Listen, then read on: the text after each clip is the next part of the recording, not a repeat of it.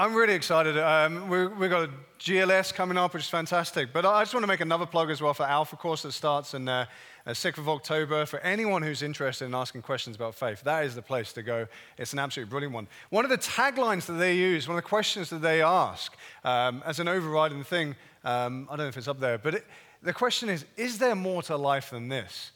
And that's a great question. It's a great question for people who are seeking. It's a great question for people, when you're sitting at your desk and you're just typing away and you just go, oh, gosh, is there more to life than this? It's actually a great question for us to ask.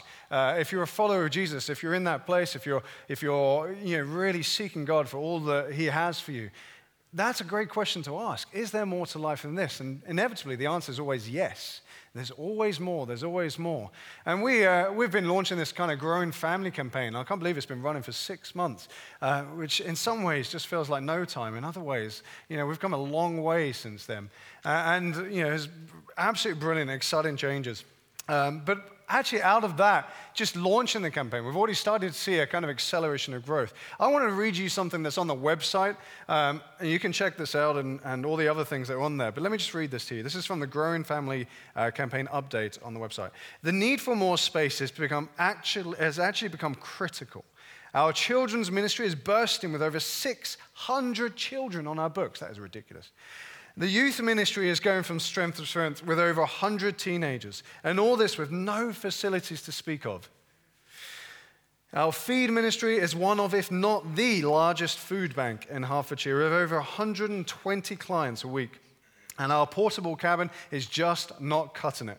Importantly, as well as these very evident practical reasons for acting now, we believe that we have the green light from God. Indeed, the Holy Spirit has impressed upon us an enormous sense of urgency. That's absolutely true. We're a growing church. We're a growing family.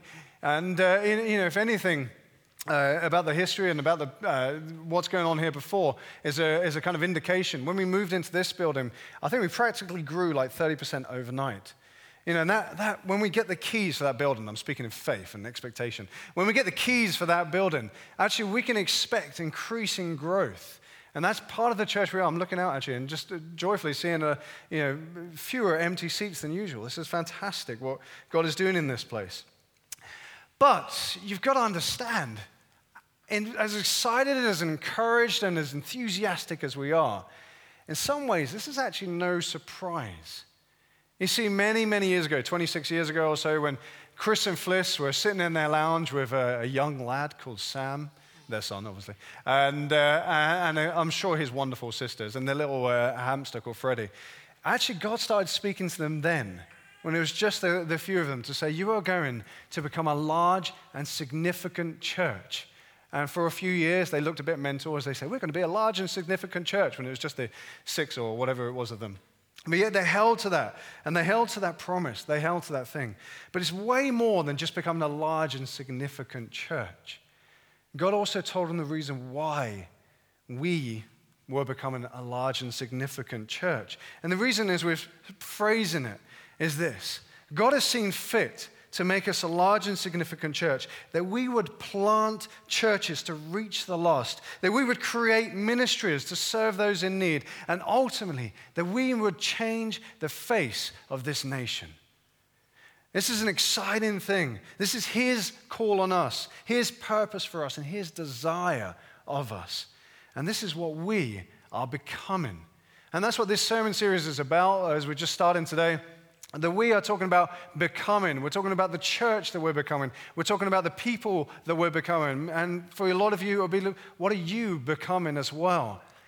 And if you go right to Scripture, God has spoken very clearly that actually as we become like Him, that's when the real power kicks in.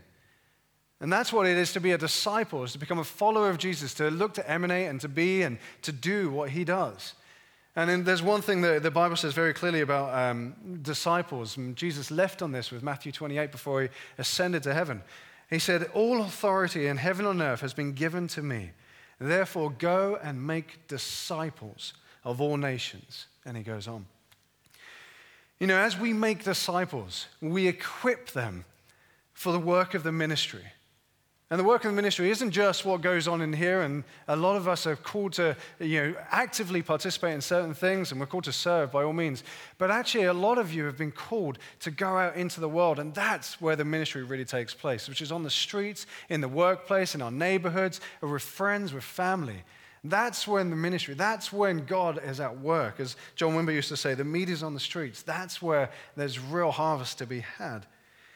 And that's actually as we go out there, and we go into the world bearing the light and the love of the one who first loved us, that you become salt and light to the world. You become an incredibly powerful catalyst in the world as you start to transform it from what it used to be to what it is becoming.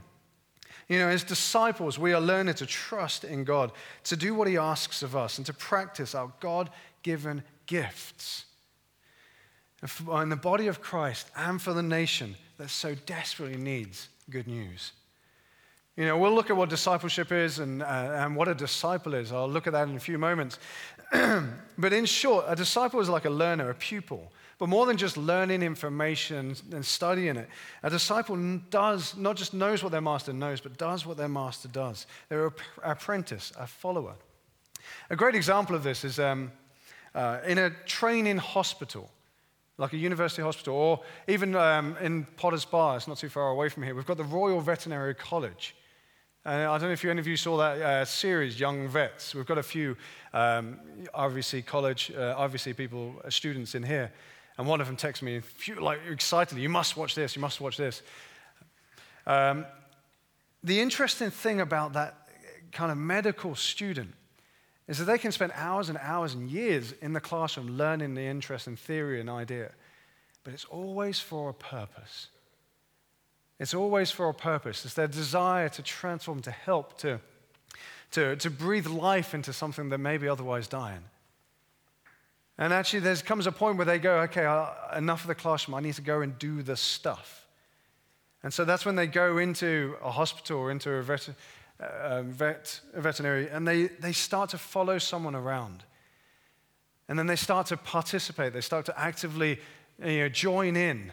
And it's a bit nerve-wracking to start with, but then they start to learn the ropes, and it becomes second nature for them.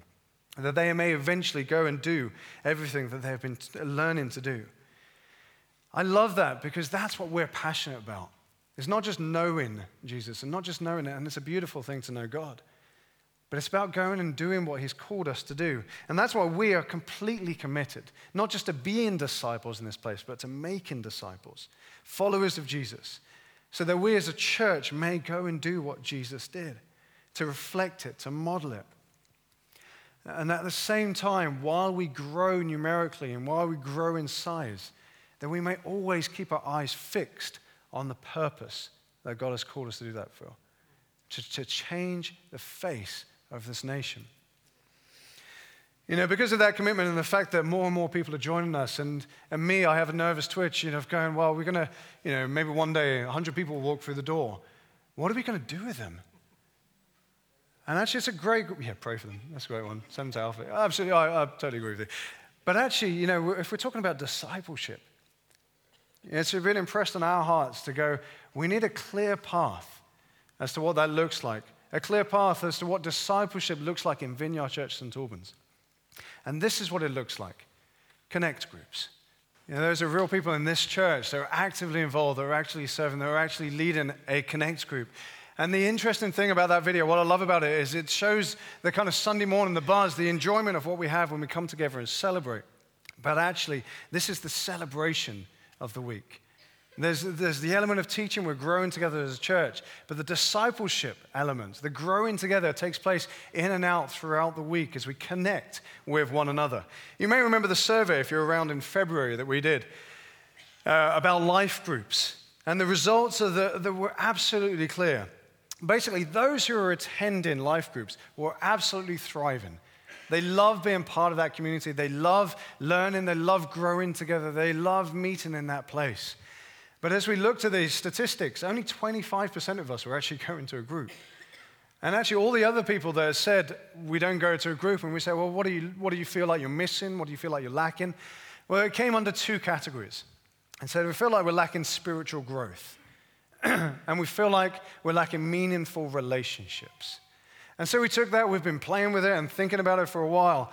And that's when we came up with this idea of connect groups. You know, this is a place where we're launching life groups as a connect groups, as a safe place to connect with God, spiritual growth, and to connect with others, a place of meaningful relationships.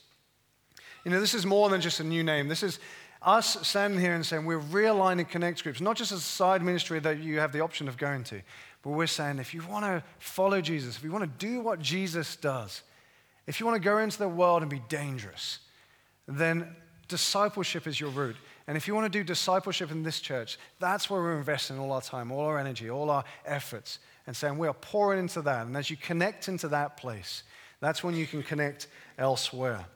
In short, we are passionate about you guys, you individuals, you as a church, us as a church, of becoming all that we were called to be, to go and do all that we were called to do. And so that's why we've been investing heavily into our overseers, and we've got some amazing overseers that oversee a number of groups, and we've been really working with them to simplify what it is to lead a group and to support them and create all the structures so that they are fully connected into what the church has to offer. And more so, we've been investing in some amazing, awesome life group, formerly life group, and now connect group leaders, and really helping them just be as effective and as on fire as they can be, and connected and supported in all that they are doing. And so to find out more about Connect groups, and we will be talking a little bit more about this, but in short, after this sermon, go out by the Connect group stand. Mark and someone else, Mel, I think, will be there. Pick up one of these brochures. Has more information in there and all the details of the groups. Or go onto the website. You can go onto the church app as well on the smartphone, and we've got more details on there and that video as well. And for some of you, I've just got to put this out there now. For some of you, with the right support, you could easily lead a group. And if you're interested and you're willing to take that step, and I'm encouraging you to take that step, and to find out what that involves and to what teaching is available and to what training is available to you, then in the packs, there's a little form that says, you'd like to lead a group. On the other side, that says if you'd like to find a group. So if you're not in a group yet and you don't know where to start, then just fill that form out and we'll help you connect. Wonderful. So to put it simply, if you want to become a disciple of Jesus in Vineyard, that's where we're saying it happens. In a Connect group is where you need to be, a safe place to connect with God and connect with others. Over the next 3 weeks, we're going to be unpacking those 3 elements and what they look like in the form of discipleship, and what it looks like in this church. But for now and for the rest of this morning, what I want to talk about is being a disciple. And I want to go straight to Mark 1, 14 to 20. So if you've got Bibles, if you haven't got a Bible, we'd love to give you one. Just grab one from the welcome desk as you hand your Connect card in afterwards. And let me just read this. Now, after John was arrested, Jesus came into Galilee, proclaiming the gospel of God and saying the time is fulfilled and the kingdom of God is at hand. Repent and believe in the gospel. Passing alongside the Sea of Galilee, he saw Simon and Andrew, the brother of Simon, casting a net into the sea, for they were fishermen.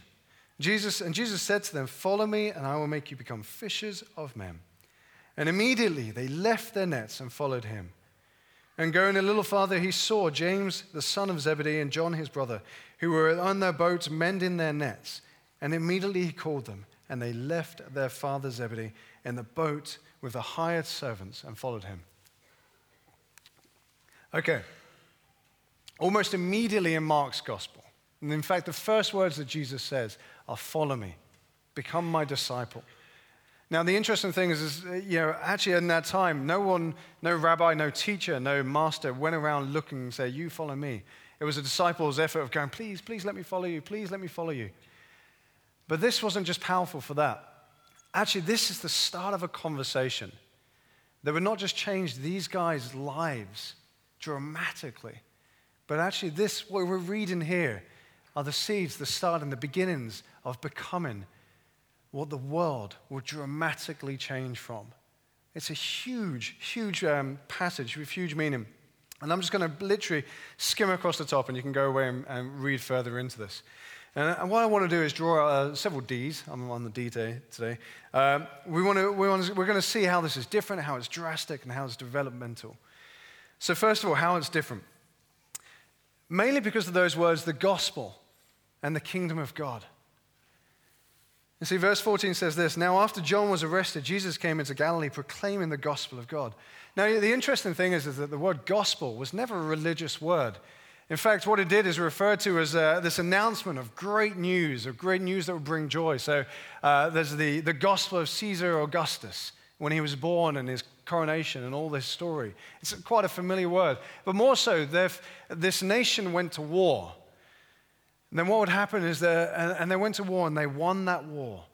A messenger, an evangelist, would come running back to the town, whether it's Athens or Sparta or whatever it was, and go, "Good news, great news.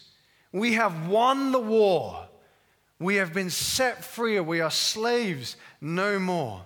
We have fought and we have won."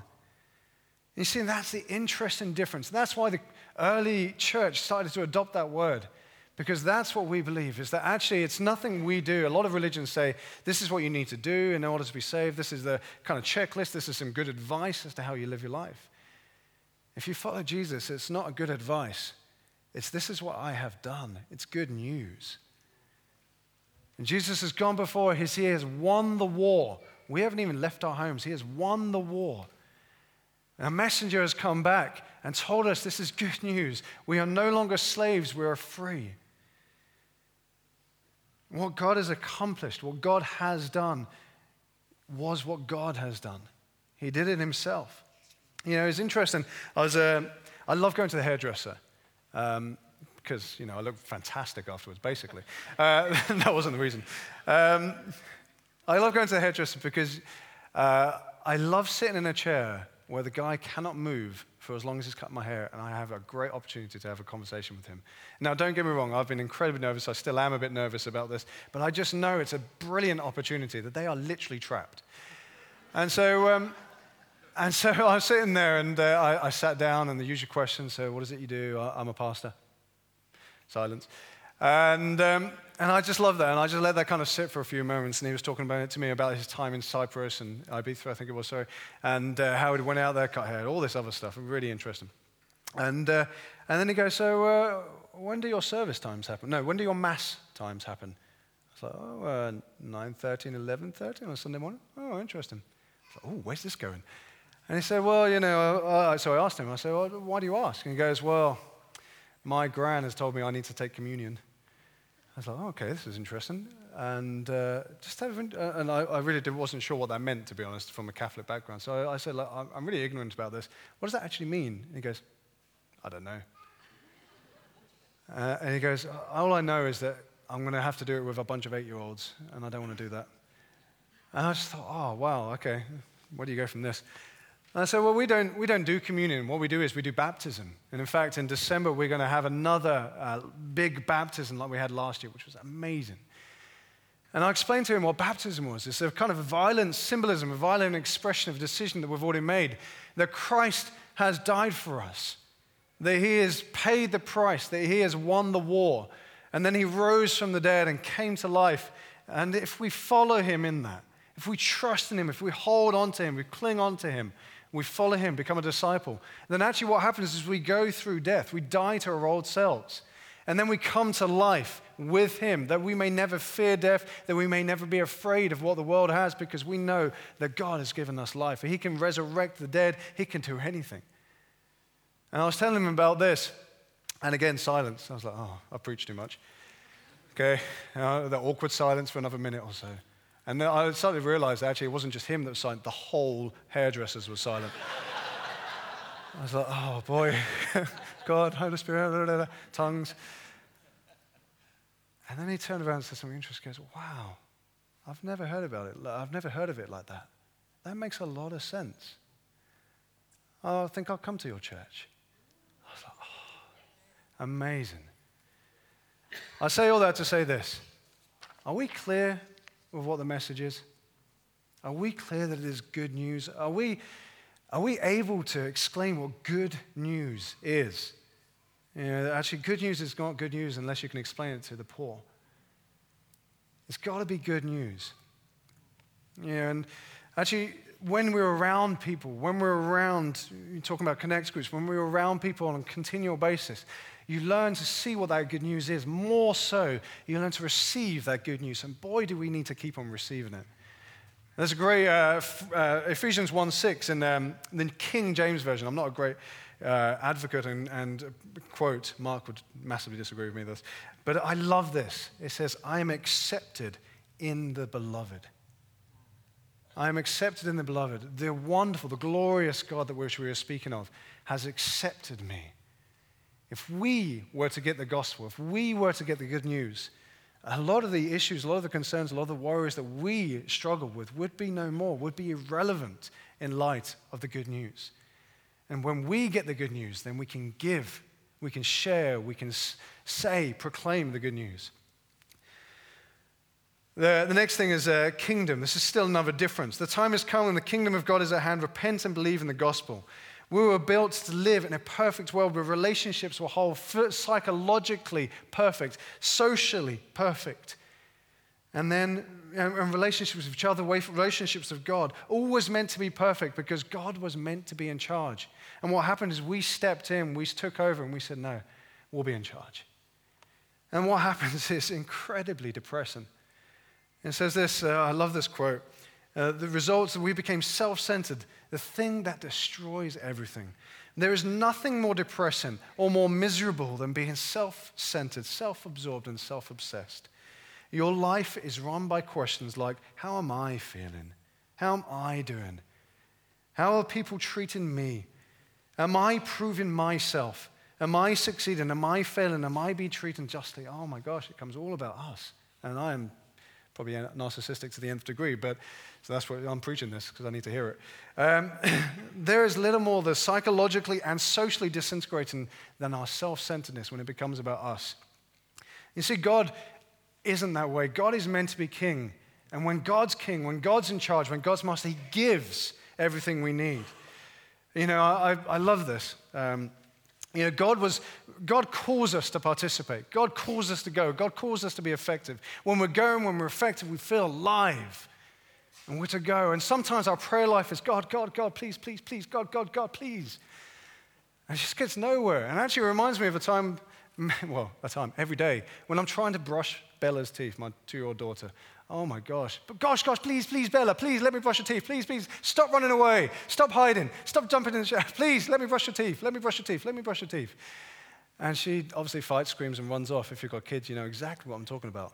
And then one day, the other day, this is absolutely mental. She turned around to me. She said, Daddy, why don't you just ask?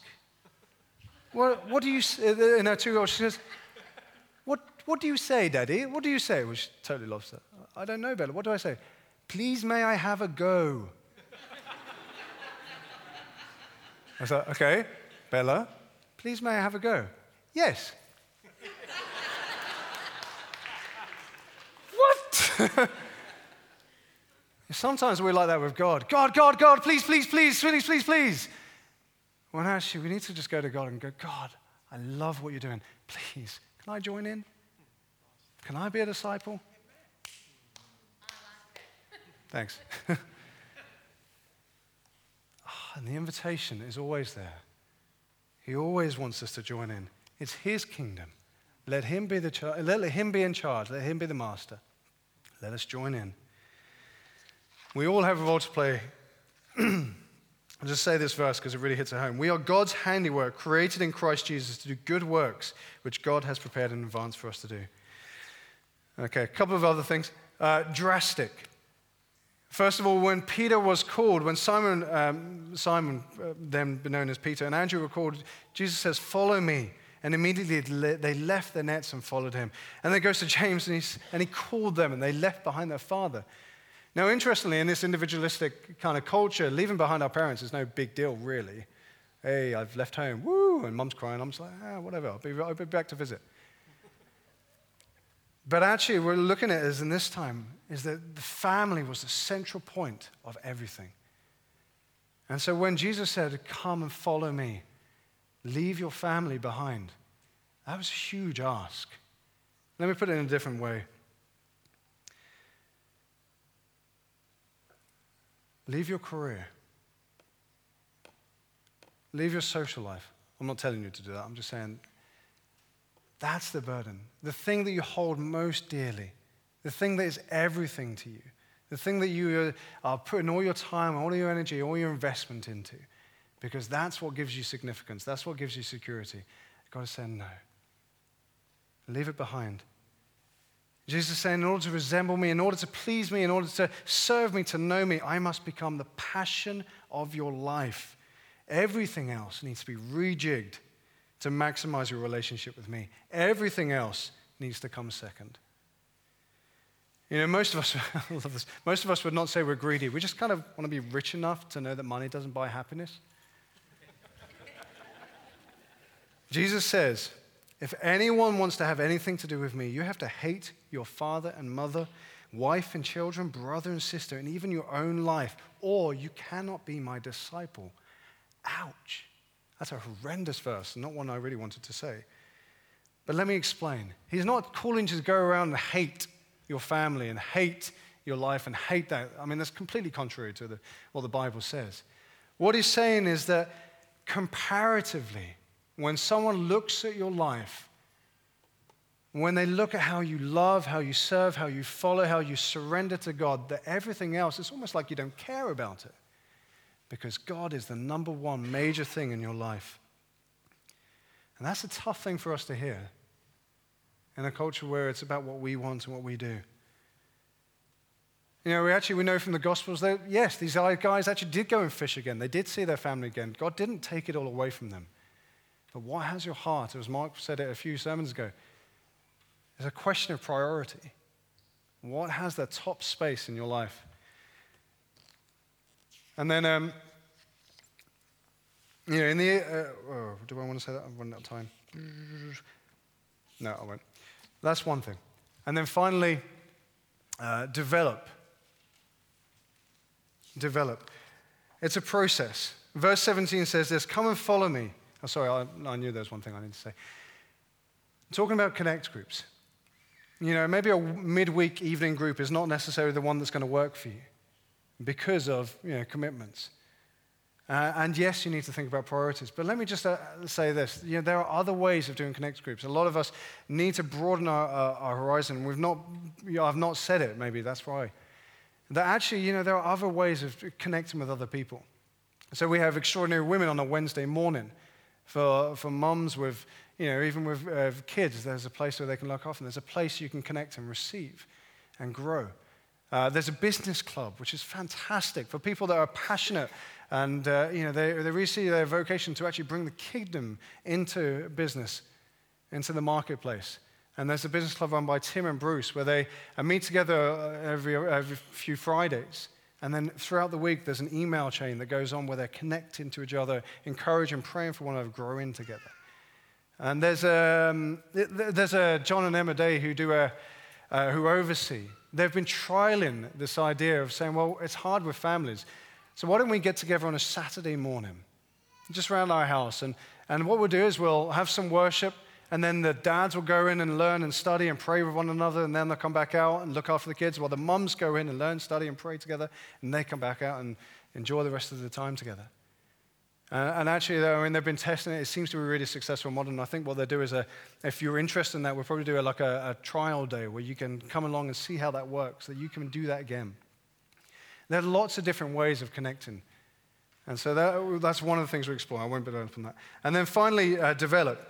In the process, in verse 17, it says this, come, follow me, and I will make you become fishers of men. Not all translations have that word become, but it's really important that we are becoming fishers of men.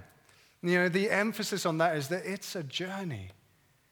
It takes time. It's a process. You've got to start it, but you go on that journey.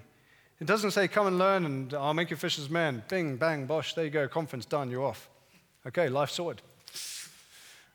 No, it's more than that. It's a journey. It's a lifetime commitment of following Jesus, choosing to do that. We're encouraging one another in relationship. We're called for relationship. God has made us for relationship. He called us into relationship with him, which is already in the Trinity. We called us into his, and then we called us to be in relationship with other people. That's where that growth, that's where the ongoing growth takes place. But I love this. What does fishers of men look like? What is fishers of men? Well, there's a beautiful thing. In Hebrew analogy, in Hebrew literature, in Hebrew mindset, the idea of a body of water, an ocean, a sea, or whatever it was, that kind of open water, that was often symbolic of darkness, of the enemy, of chaos. And actually, when Jesus said, I will make you to become fishers of men, he says, I'm going to train you, I'm going to equip you, I'm going to teach you everything you need to do and need to know in order to reach down into that darkness and draw people out of that darkness and bring them into the light. You are becoming fishers of men. You are drawing people out of darkness into the light. This is something you don't just learn in one go. This is something you can process with. And as I said, I felt nervous when I started going to the hairdressers and knowing that I wanted to have those conversations. But over time, it gets easier as you learn it. Actually, the other day, I went to Starbucks in the evening. And it was one of those nights I actually went to Starbucks to escape. The last thing I wanted to do was talk to someone. And then the lady behind the counter had a bandage on her hand. And I thought, oh, well, there's a big green light for God to say, go, pray for the woman. Okay. Sorry, I'm a bit more willing than that. And so I ordered my massive hot chocolate, and I said, do you mind if I pray for you? And she goes, yeah, sure, why not? And so I prayed for her. I forgot to ask her what it was, and I just said, Lord, just heal it, whatever it is, and just bless her, and Father, I just command that to be healed in the name of Jesus.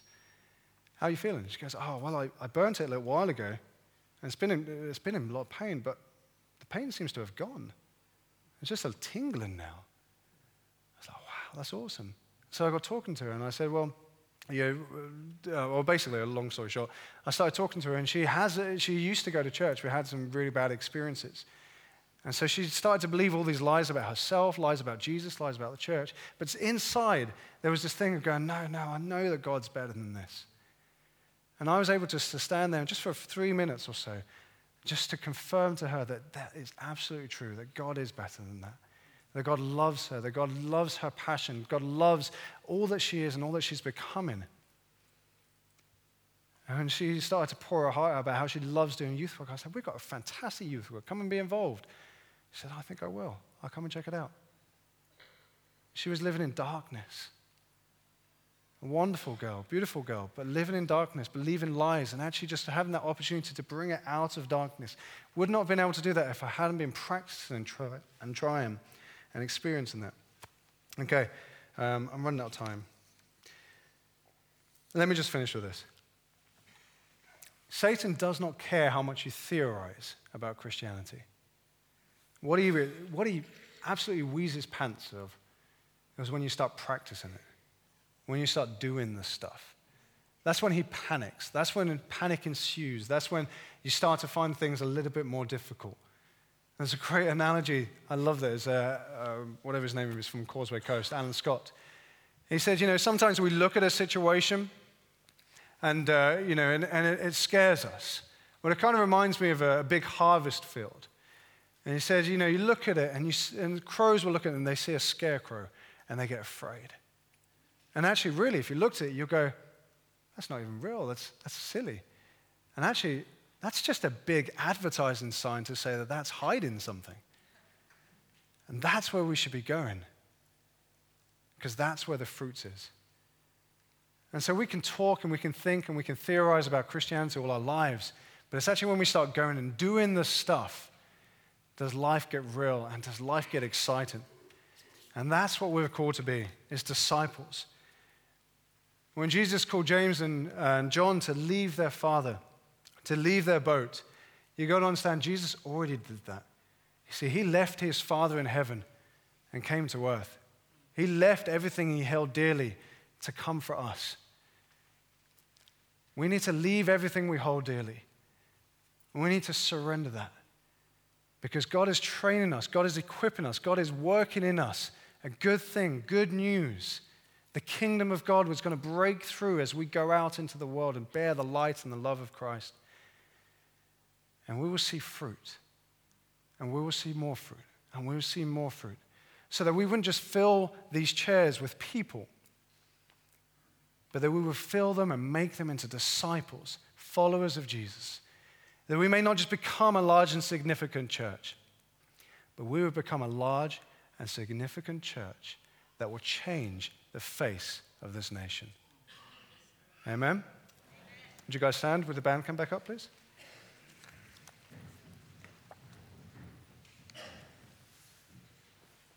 Let me just pray. I love what Bill Hybels says, Lord, and he says that the local church is the hope of the world. And in fact, whenever there's a study or look at a revival, when revival hits, revival doesn't take place. Revival starts and only takes place in the church. It only comes through the church, only comes through your people. And it says, we, the church, focus all our eyes, all our attention, all our hearts, minds, bodies, souls on you and becoming like you and doing what you did. That's when we start to see fruit. That's when we start to see life. That's when, Lord God, that you can have your way, when your kingdom can come, when your will be done. And Father, I pray, I ask, as you are in charge, as you are the master, as you are the king, that we would just come along and say, God, may we have a go? May we join in? And the answer is always yes. Because we are going about the Father's business. So bless us, Lord Jesus, as a church to move in your name with the power of your Spirit and for your glory. And everyone said, Amen.